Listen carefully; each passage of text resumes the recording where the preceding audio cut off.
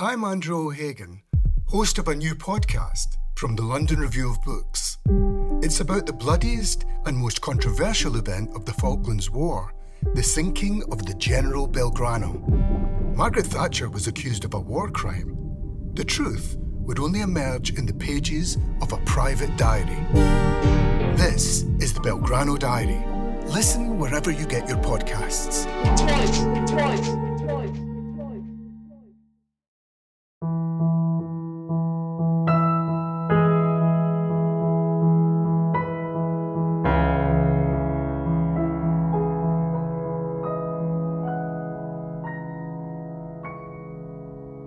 You're listening to the London Review of Books podcast. I'm Thomas Jones. Today I'm talking to Florence Sutcliffe Braithwaite, a historian of 20th century Britain at University College London. She has a piece in the current issue of the LRB on the sexologist, poet, novelist, doctor, biologist, gerontologist, anarchist, scientific humanist, public intellectual, pacifist and anti-nuclear activist Alex Comfort. It's a review of Polymath, the life and professions of Dr. Alex Comfort, author of The Joy of Sex by Erik Lawson. Hello, Florence, and thank you very much for joining me today. Thanks for having me. So, as you say in your piece, Alex Comfort was, and is, most famous for writing The Joy of Sex, which he wasn't especially happy about. The press wants to make me Mr. Sex, he complained, since he wrote and thought about so many other things. And as you say in the piece, The Joy of Sex was his, a sort of staggering number this, his 31st book, and he was in his early 50s when it was published in 1972. So what were the previous 30 books about, and how old or how young was he when the first one came out? He had written on a really bewildering variety of topics, although he saw them all as linked. And he actually hadn't even gone up to university when his first book came out. He did a sort of gap year where he and his father. You wouldn't find probably someone going on their gap year with their dad today, but he went with his father. They kind of booked passage on various ships to sort of travel around on the cheap and pursue his long-standing interest in mollusks and in kind of natural biology generally. And he had a kind of travelogue of this journey published while he was still a teenager. So that was actually his first kind of published book. He'd had poems published and pieces published in his school magazine before that, so that wasn't even his first kind of publication, but that was his first book. And after that was his only foray into writing travelogues, I think. But he published poetry, he published novels, he published scientific papers and books on mollusks. He actually got a PhD from the University of London for a thesis on mollusks. And he also published on the science of aging and on sort of topics in the kind of field of sociology, ranging quite widely, including on the topic of sex, but ranging much more widely than that. And he published on anarchism and pacifism. And it was the sort of anarchism that he saw as connecting basically all of these very varied things that he wrote about over the course of his career. But in his youth, as a teenager, he was a evangelical Christian, wasn't he? So that was when he was at school, when he grew up in Barnet in North London, went to Highgate School, and at that time he was a committed evangelical Christian. Yeah, he came from, on both sides, his parents came from nonconformist families, but they were not as committed Christians as he seems to have been as a teenager. They were sort of a little bit surprised about where this evangelical fervour had kind of come from, despite the fact that they were both from these kind of long-standing nonconformist families. And they were not the kind of really established upper-middle-class family that you might expect, seeing that he went to Highgate, which is a public school. He went there with a scholarship. They were a very middle-class family, and his mother in particular, and Erik Lawson sort of writes interestingly about the influence of his mother, who seems to have been a very forceful, very dominant figure. She was very concerned with education, always pushed him a lot, and so was a kind of driving force behind him having very significant kind of educational achievements from a very early age. You know, when he got to Highgate, he was consistently winning all sorts of prizes to the annoyance of some of the other parents. He was a contemporary, not an exact contemporary. He was actually a little bit younger than Tony Crosland, but still managed to take home some of the prizes that Tony Crosland's mother thought should have gone to him. That she was quite annoyed about the young Alex Comfort being so prodigious. Actually, another of his contemporaries was my great uncle, as it happens, who later said of him that he was the most extraordinary and also the most talented person I have ever known. Apparently, he used to do chemical analysis of the school meals and publish the unappetising results on the notice board. But my great uncle said that this is his memory of it, 60 years later, or more than 60 years later, it would have been that. As a boy, Comfort was remarkably charmless, surprising in view of the fact that this was not true of him in adult life, as the testimony of many and photographs show. So how did the change come about? My great uncle Patrick wondered, and when? And do you, or does Larson have an answer to that question? When did Alex Comfort become charming? I mean, if he did, maybe charm isn't quite the word. Well, he certainly had a wide circle of friends, certainly as an undergraduate, and he seems to have never struggled to make friends and acquaintances and connections.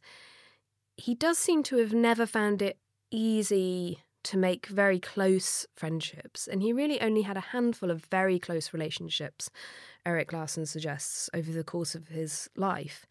And he sort of posits that this might have some connection to this relationship with his mother, which was very formative, very intense, very close, very kind of sort of to the exclusion of other people for quite some time.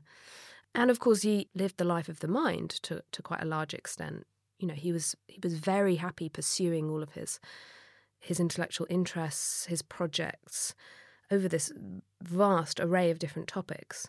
So he was also quite self-sufficient.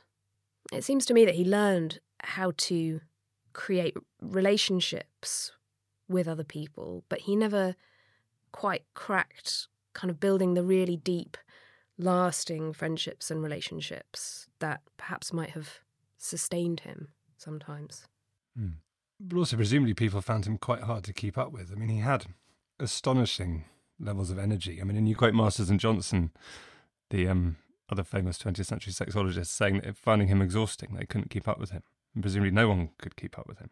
Yeah, I think there would be quite a lot of people who would say something similar to what your great uncle said, that he was just an astonishingly brilliant person, really unusual, really, really surprising. But, of course, that did mean that a lot of people found him overwhelming, intimidating, and just tiring to be around. He had so much energy and he was pouring it into so many different things. One of his longest relationships was with his first wife, Ruth Harris, who he met at Cambridge, right? So what was the circumstances of their meeting? Well, he went up to Cambridge shortly before the outbreak of the Second World War. And during the war, quite a lot of other institutions were sort of evacuated to Cambridge and to other similar places outside of London. So Ruth Harris was evacuated as an LSE student to Cambridge, which of course was emptier than usual because a lot of young men of fighting age had gone off to participate in the war in various ways. Now, Alex Comfort himself had not done that because, for one thing, he was a medical student, and those students were thought by the government to be quite important, so they were kind of kept at their studies for now. And also, as part of his youthful experiments in science, he had blown 3 fingers off one of his hands, so he was actually disabled and would not have been called up to fight anyway. But also, a third reason that he was still in Cambridge was that he was a conscientious objector. So even if it had not been for those first 2 factors, he would still have been there anyway. But at any rate, he was in Cambridge, so was Ruth Harris, and she was actually the roommate of another student who will later become very significant to Comfort's story, another woman who was friends with Ruth and also with Alex Comfort for many years, Jane Henderson. So that was how all 3 of them met and sort of became friends. And was his reasons for being a conscientious objector, was that tied to his religious belief? Was it on religious grounds? Was it a nonconformist Christian pacifism? He was at this point still a Christian, so he actually met his first wife through the University Congregational Society, and she, Larson suggests, probably retained some of her religious faith for longer than he did. He sort of lost his faith a few years later when he had actually started his practical medical training. But at this point he was still religious, and it seems like that played some part in his conviction that one should not participate in war. But he was also kind of thinking and reading more widely. He had been involved in setting up a peace society and in activities around the League of Nations Union, even while he was still at Highgate.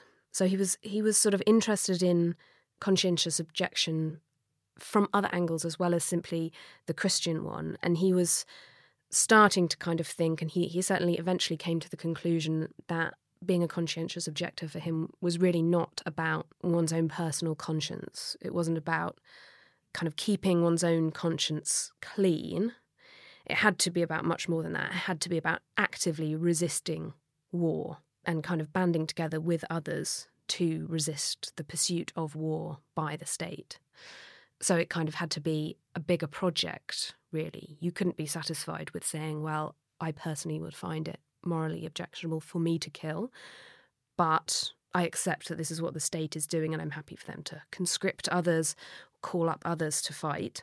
For comfort, it had to be a much bigger project than that. And so is that his ideas of anarchism were developing at the same time? Did that develop simultaneously with his pacifism, or did the pacifism lead to the anarchism?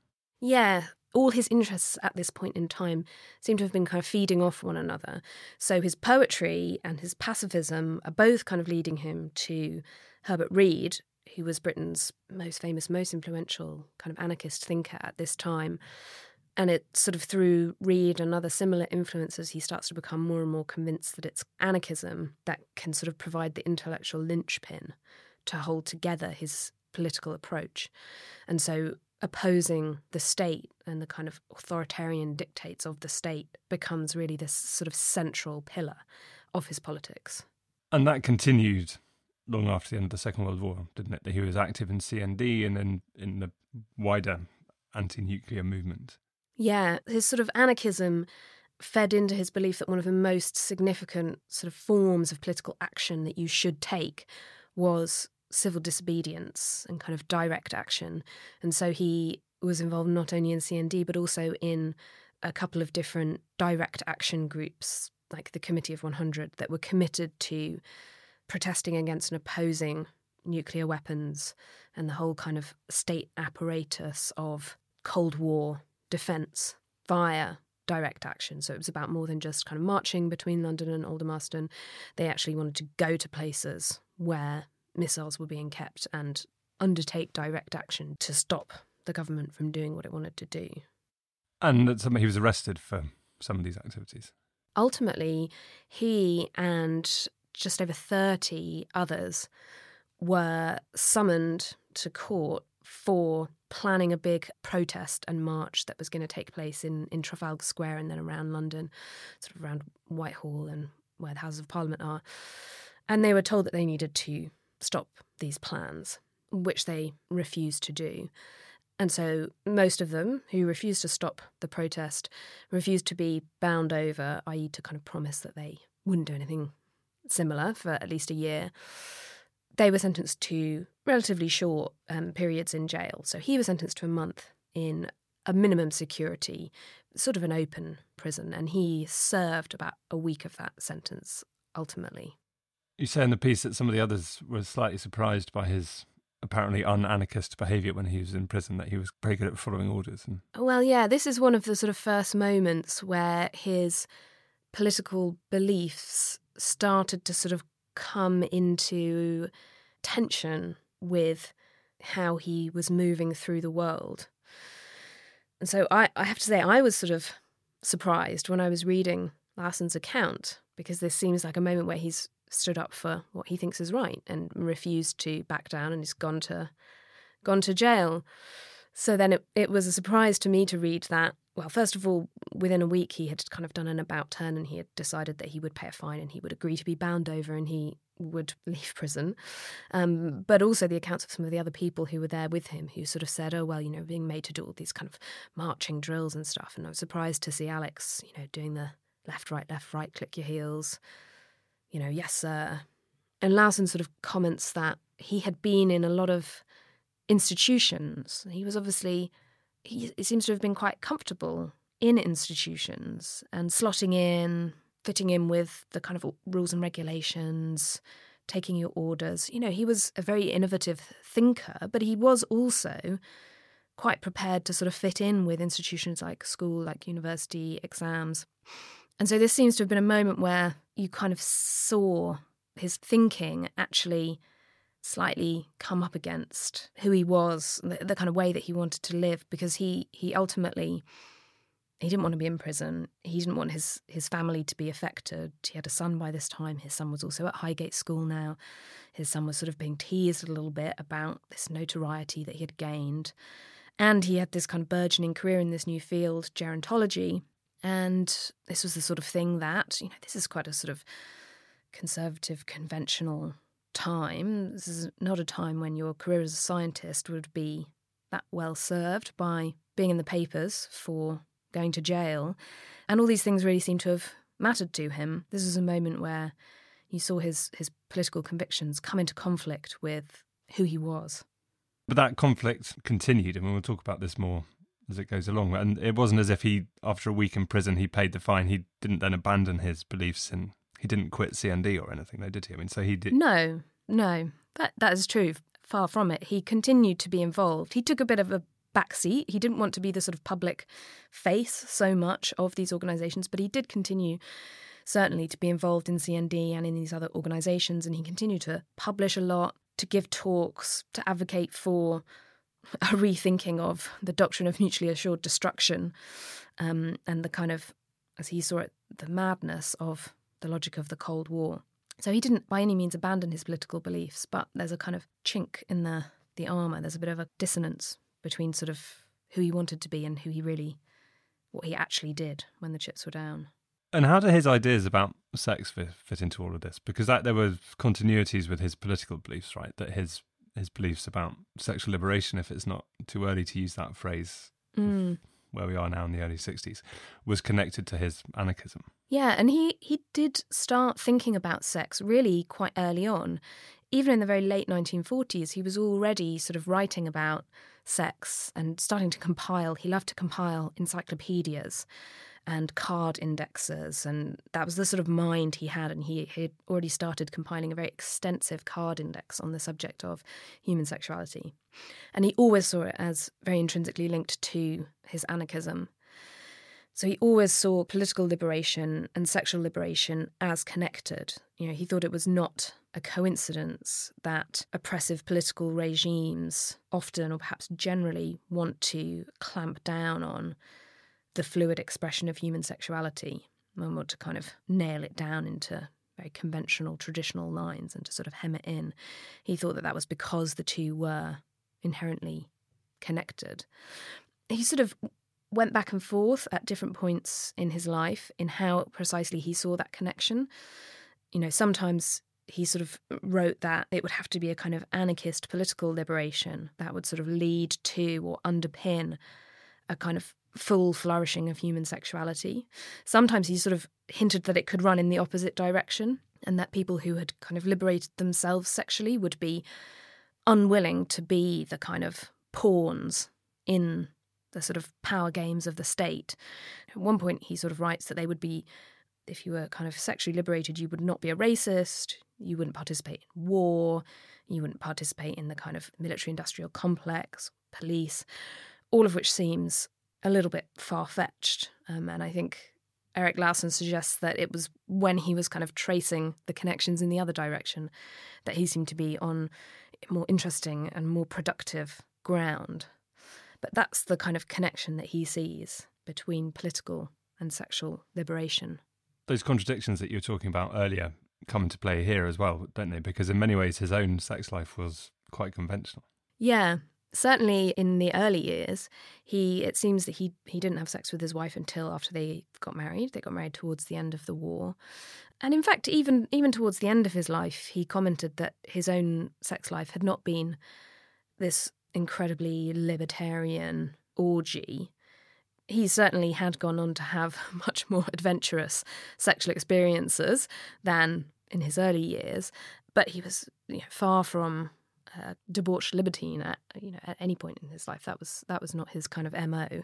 And then at this point in the late 1950s, he began an affair with Jane Henderson, who you mentioned earlier, who was a close friend of both him and Ruth. Yeah, so Jane Henderson was friends with them both and, had even been on holiday with them and their son. And the affair seems to have begun around 1960. So Jane was sort of very different to Ruth, even though the two of them were friends. Ruth seems to have been quite measured, respectable, quite sort of reserved. And Jane was kind of the opposite. She hadn't married, she was pursuing a career, and she was much more sensual, more kind of physical, less reserved. And so at some point around 1960, it seems she asked Alex Comfort to sort of go out for dinner. She was having some problems. She wanted to talk to him. And somehow this affair between them began.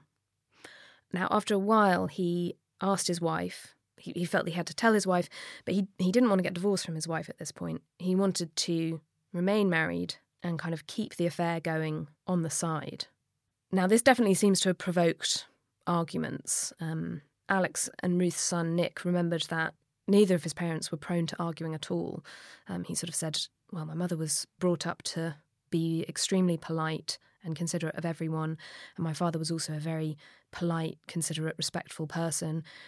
They had, never had arguments before, but now they started to have rows and scenes as they tried to work this out.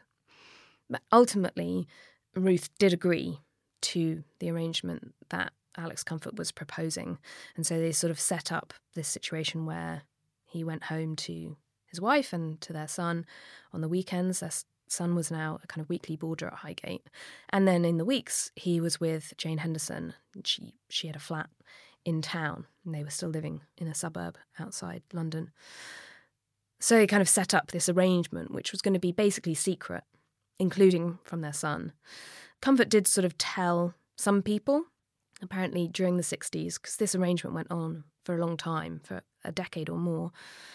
He would sometimes take people into his confidence, and he would sometimes seem to have a sort of pride about this kind of unconventional arrangement during the 60s. But basically it was a secret. And that seems to have been partly in his mind because he thought that maintaining a kind of traditional marriage was best for bringing up a family. His son was still at home. And again, partly because it seems likely that a kind of scandal and a divorce might have affected his career negatively. And partly because it suited him. He wanted to remain married to his wife. He got something out of that relationship too. And she ultimately decided that she got enough out of their marriage to remain in this rather unsatisfactory situation. He did admit many decades later that it was not a very satisfactory arrangement for any of them. I think his words were that both women were in eruption the whole time. So it clearly was not an easy arrangement. And also, as you quote in your piece, the way Erik Lawson puts it, it was in some way a fairly ordinary affair. You have a married man, stays with his wife, has a relationship with another woman on the side. His wife knows about it, but it's sort of a secret. It doesn't... it sounds sort of fairly prosaic, really. It's sort of a familiar tale of certain kind of man trying to have it both ways. Yeah, I think Lawson puts it really well. He says it wasn't sustained by any ideal of open relationships or open marriage, but just by the participants' sort of stoic Englishness and their sort of determination. We'll just grin and bear it. But yeah, I think he was ultimately having it both ways. He was having his cake and eating it. So it wasn't an easy situation to sustain, but he was getting a lot out of it. Did he try to intellectualise it as a radical setup? Well, he certainly, around this time, in one of the many publications that he wrote on the topic of sexuality, relationships, marriage, and kind of modern society, he did write that he thought that moving away from a kind of very strict focus on fidelity could be a very positive thing, but that he thought monogamous marriage was still the best situation in which to raise children. And so he wrote that affairs could be, he put it as an adulterous prop to keep the marriage on its feet. And as Larson points out, this was a pretty convenient thing for him to think, given that it was sustaining this triangle where he got access to both women. And did his relationship with Jane Henderson inform The Joy of Sex, or did the whole setup, did it inform The Joy of Sex? I think his relationship with Jane Henderson was really, really formative for The Joy of Sex, because he seems to have really had a kind of sexual awakening with her. And because, the scientist in him was a very, very important part of his character, he immediately started recording his findings in this kind of new world of sexual liberation. So they kept records of the sexual positions and kind of scenarios that they tried out, and they made drawings. All of this material fed very directly into the writing of The Joy of Sex, and into, although in a kind of circuitous route, the sort of images that were in the book as well. So yeah, Jane Henderson was absolutely key to the writing of The Joy of Sex. In fact, when he first kind of was trying to get the book published, he billed himself, again, because he didn't want to be associated too directly with what was at the time a pretty out there thing to write, a sex guide. So he billed himself as the editor, and he said that the book had been compiled by a couple living in the Mediterranean. So acknowledging that it was the experiences of a man and a woman that had fed into the making of the book. But really, it does seem to have been him who was in charge of the text.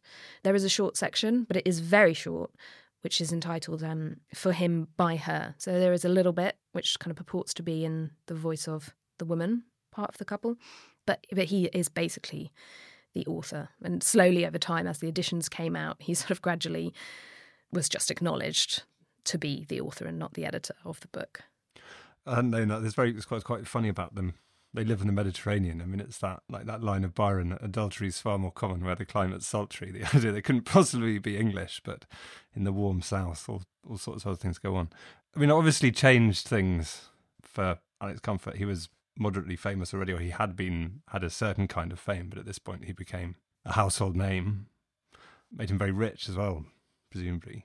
But was it a revolutionary book? Did it change society, or is it more that it reflected changes in society, or are those both too large claims for him?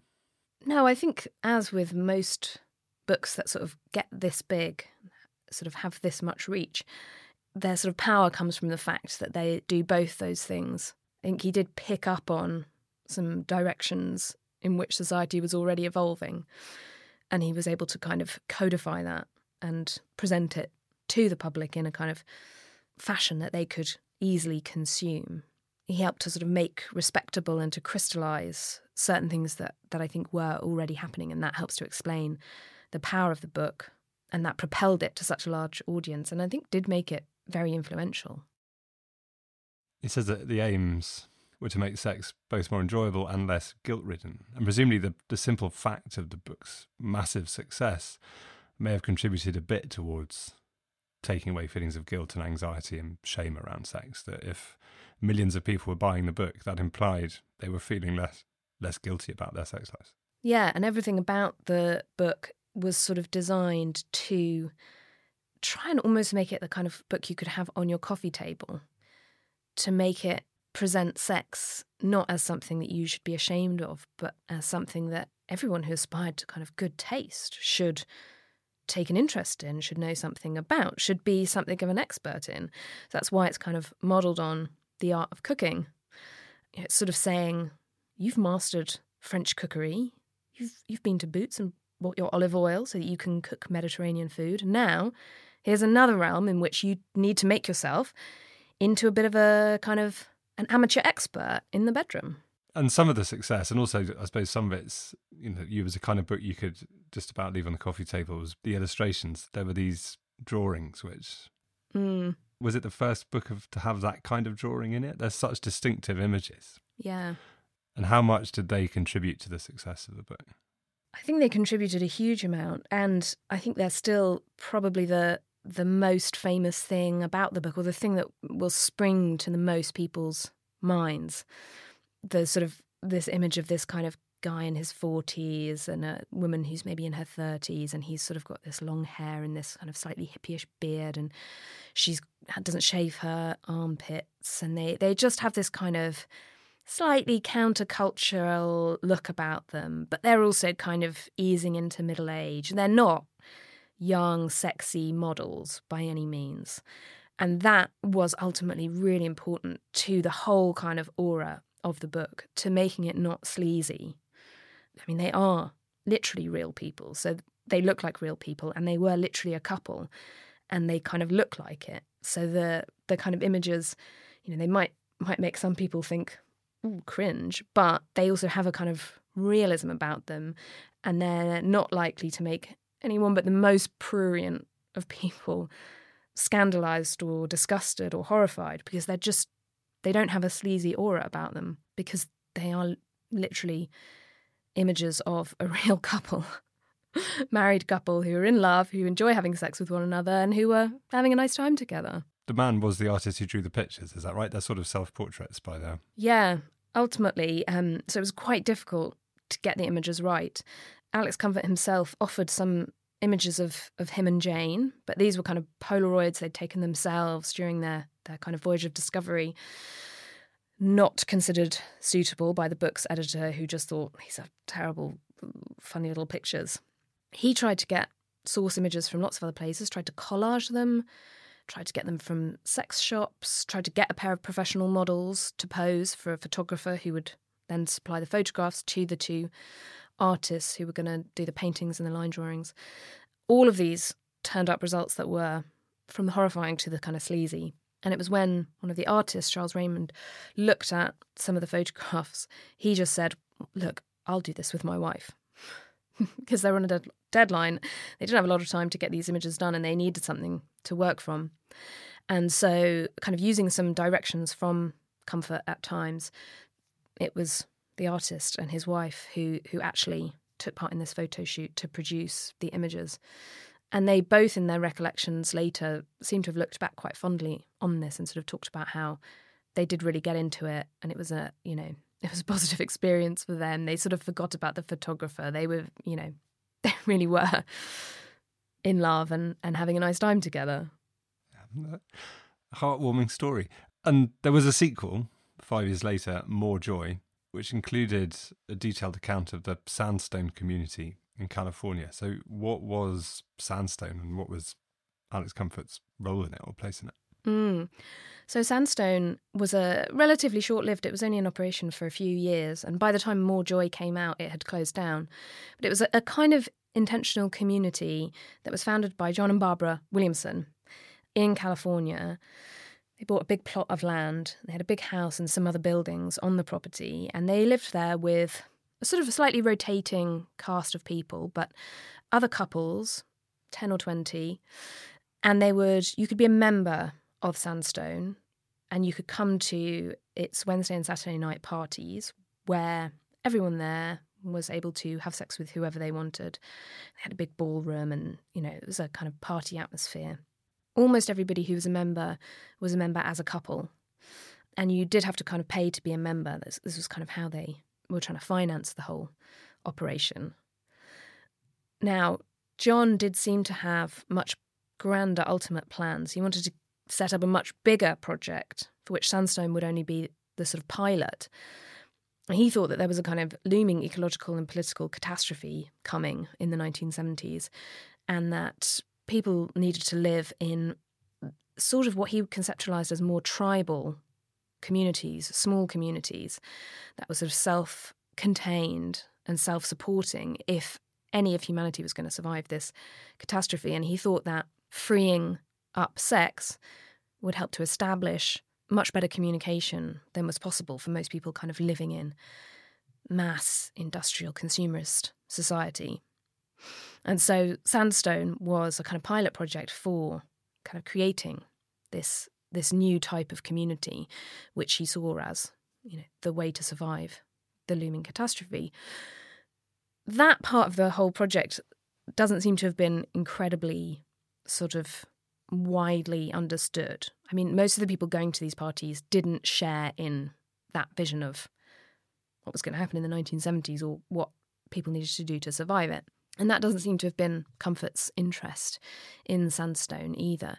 He was more interested in what it most obviously was, which was a place that was trying to kind of free up human sexuality and offer people a different way to experience their sexuality. So he was a big fan. And when he was visiting California, before he ultimately moved there later on in the 70s, he really enjoyed going to these parties and participating.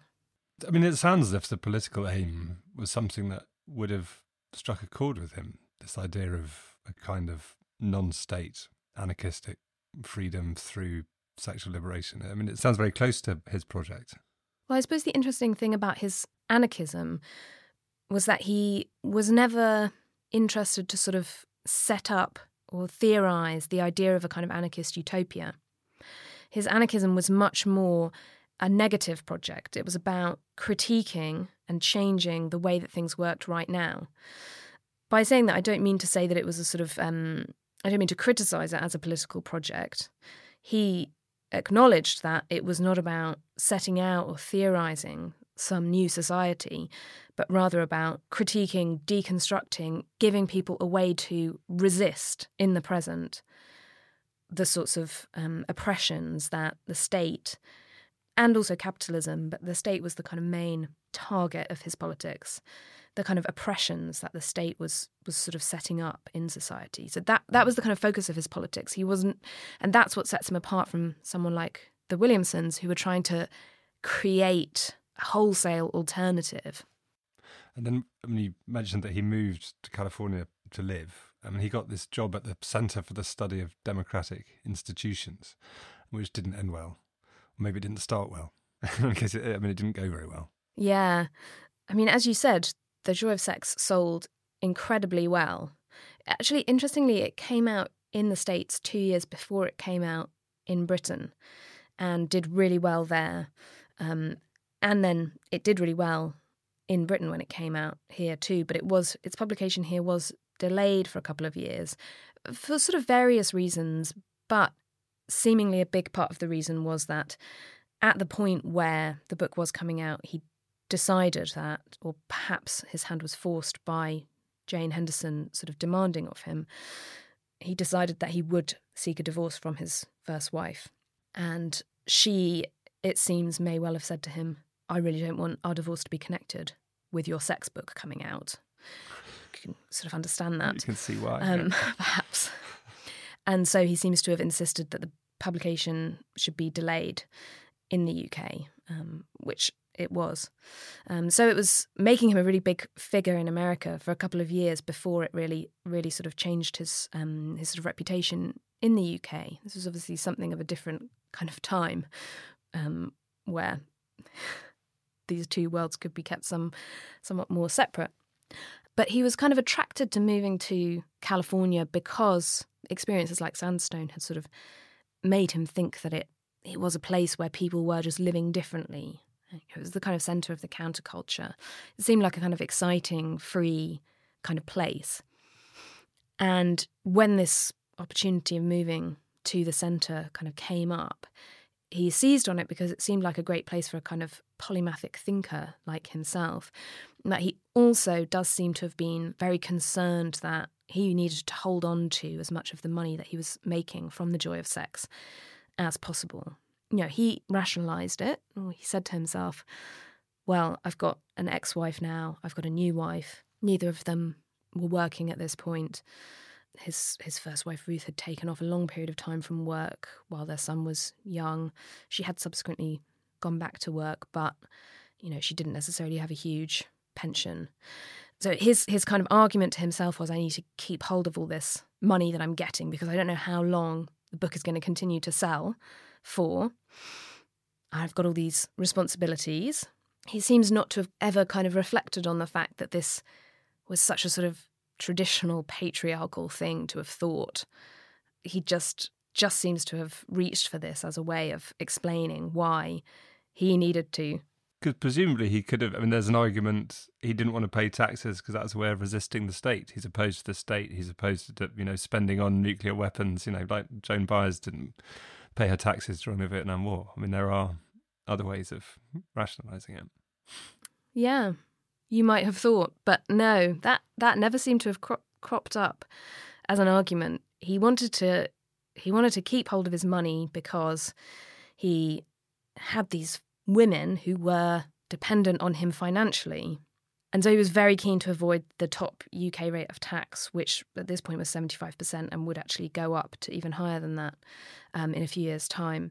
And so he was also attracted to America as a place of low tax, and he was attracted to the centre because they offered to enter into this kind of tax dodge with him, where he claimed that he had written the book whilst he was attached to the centre. Therefore, the royalties from the book should flow to the centre.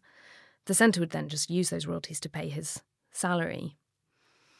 So it all seemed like it was going to work out perfectly, but in fact the centre ran into financial problems, sort of started to go back on the deal that they had made with him.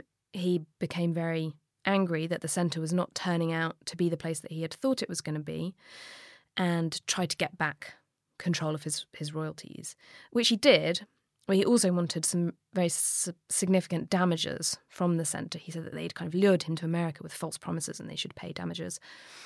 That did not happen because the judge was very scathing about this kind of tax dodge that they had entered into and just said, well, yeah, you can get your royalties back, but I mean, that's it.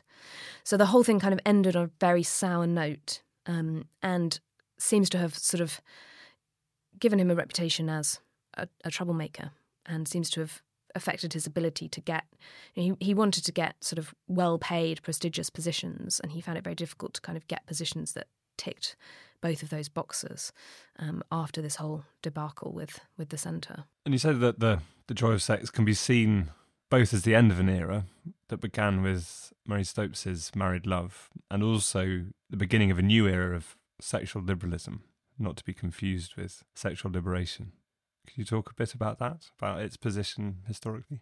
Yeah, I think it is useful to sort of see the Joy of Sex as in a line of continuity with something like Marie Stopes' Married Love, which came out right at the end of the First World War and was pretty much the first kind of sex manual, very much trying to tell married couples how they could have good sex in order that those marriages would be more stable and would be, the bedrock of a stable society. And Marie Stopes herself was influenced by the fact that her first marriage had been kind of derailed by sexual ignorance. And Comfort's book does sort of lie in a kind of line of tradition with books going back to Married Love. But it is also in very significant ways different from a book like Married Love. Comfort does not assume that the couple to whom he's speaking in the book are going to be married, for one thing. And that is really important. This idea of a kind of regime of sexual liberalism is one that I've taken from the historian Ben Metchen, who has written about this kind of new regime of, it involves kind of sexual consumerism, seeking self-fulfillment through sex. And so that's where this point about marriage is really important, because in a book like The Joy of Sex, the purpose of having good sex is not so that your marriage can be really stable, so you can be a really good functioning unit in a stable society and a strong nation, which kind of was the point for someone like Marie Stopes. The point for someone like Comfort is that you find self-fulfillment, self-expression, kind of self-determination through exploring your sexuality. And then it's all connected to this kind of sexual consumerism because, you buy the book and you learn from it. So you're a good consumer, you're a self-educator, you're trying to better yourself, and it's all ultimately in pursuit of good sex as a couple, but also it is very focused on the individual and the kind of self-fulfillment that the individual can get out of educating themselves, buying the right things, buying the book, buying sex toys, buying whatever, condoms. And then through educating yourself and buying the right things and exploring, you're going to kind of self-actualize. So this is the kind of regime that Comfort is really right at the start of, and is really helping to kind of spread very widely throughout society. And is the implication that there's something potentially quite coercive about that? I mean, as Slavoj Žižek wrote in the LRB many years ago now, you can, therefore you must. This is the meaning of Viagra. Yeah. I mean, is it that? Yeah, well, it is ultimately quite a heavy burden to bear. And that's before we even sort of get into the fact that women seem to bear a heavier burden under this regime, and certainly in The Joy of Sex, than men do. It's quite a heavy burden to bear, to have to do all of this stuff, to be told sex is really important. You must do all of these things.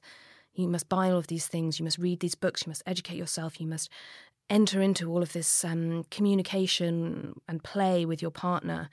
You must self-actualize through doing all of this stuff. There's a lot of expectations being placed on people.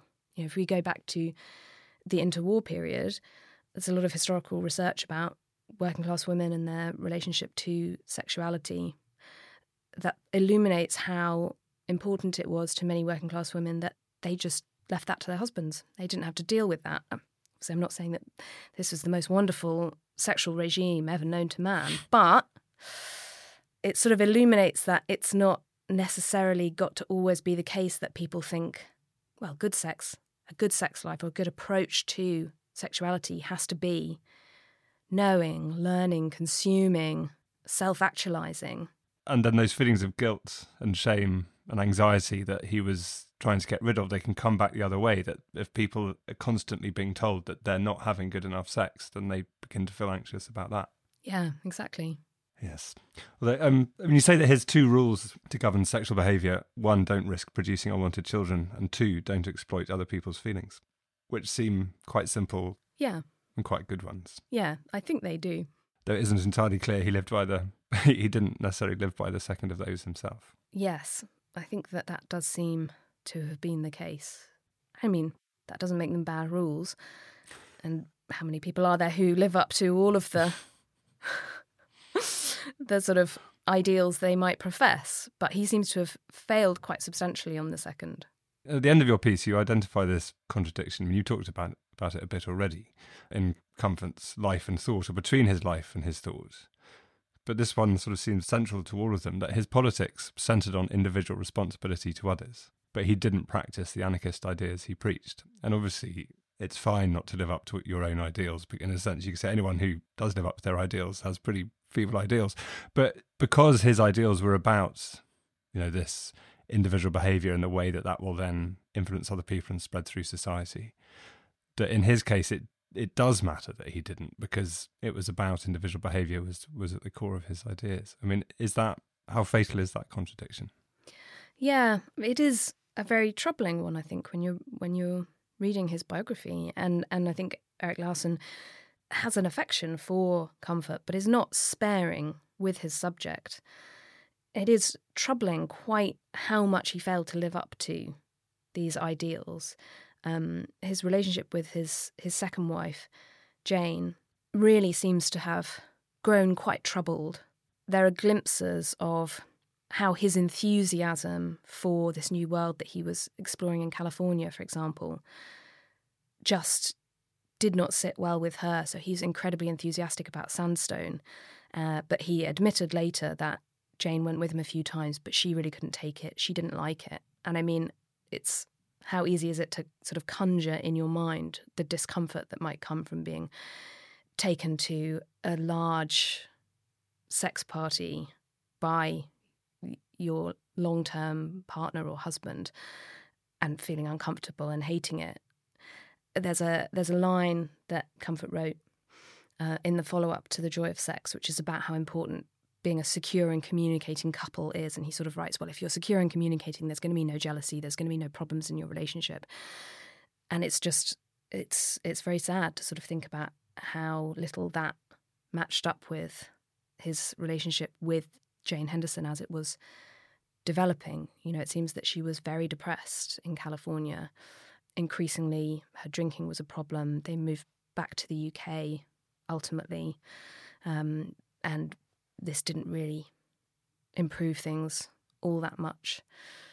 Larson actually concludes towards the end of the book that, although this terminology wouldn't have been around then, in a way, what Comfort was doing with Jane Henderson was acting as an enabler for her drinking, because he was not able to really help her in the way that it seems he very much did want to, but he retreated into simply supporting her to live in this quite isolated way, the two of them, with her continuing to drink and to rely on antidepressants and other medication. And her unhappiness was so palpable. At one point, she made him break off a relationship with one of the very few close friends that he ever had over the course of his life, another woman, because seemingly she was jealous. She sort of torpedoed her relationship with Comfort's son after his son Nick decided to get a divorce while still having young children at home. And it's sort of hard not to speculate that this was bringing up a very difficult part of her own life when she was sort of kept a secret in Comfort's life for over a decade, with the rationalisation or justification that he couldn't leave his first wife while his son was still at home. It's hard not to wonder whether she's looking at the next generation doing things differently, saying, well, we're not going to live by those rules, and just incredibly angry about it, about what she went through, the compromises that she made, that Comfort asked her to make. So it's very sad to read about their relationship and her depression and her sadness. Bit of a downer, sorry. It's too grim and too much of a downer to end on. I had a slightly ungenerous thought about him. Well, a few ungenerous thoughts about him as I was reading the piece, but one of them that he was interested in geriatrics and in gerontology, from early in his career. But it's hard not to wonder if he became more interested in it as he was growing older himself, the extent to which his interests were dictated by his personal circumstances. Did his interest in gerontology increase as he got older himself? I sort of think that might be one uncharitable thought that is not that justified. There are many that I have to say are. But his interest in gerontology did come quite early on, and he did pursue it for many decades.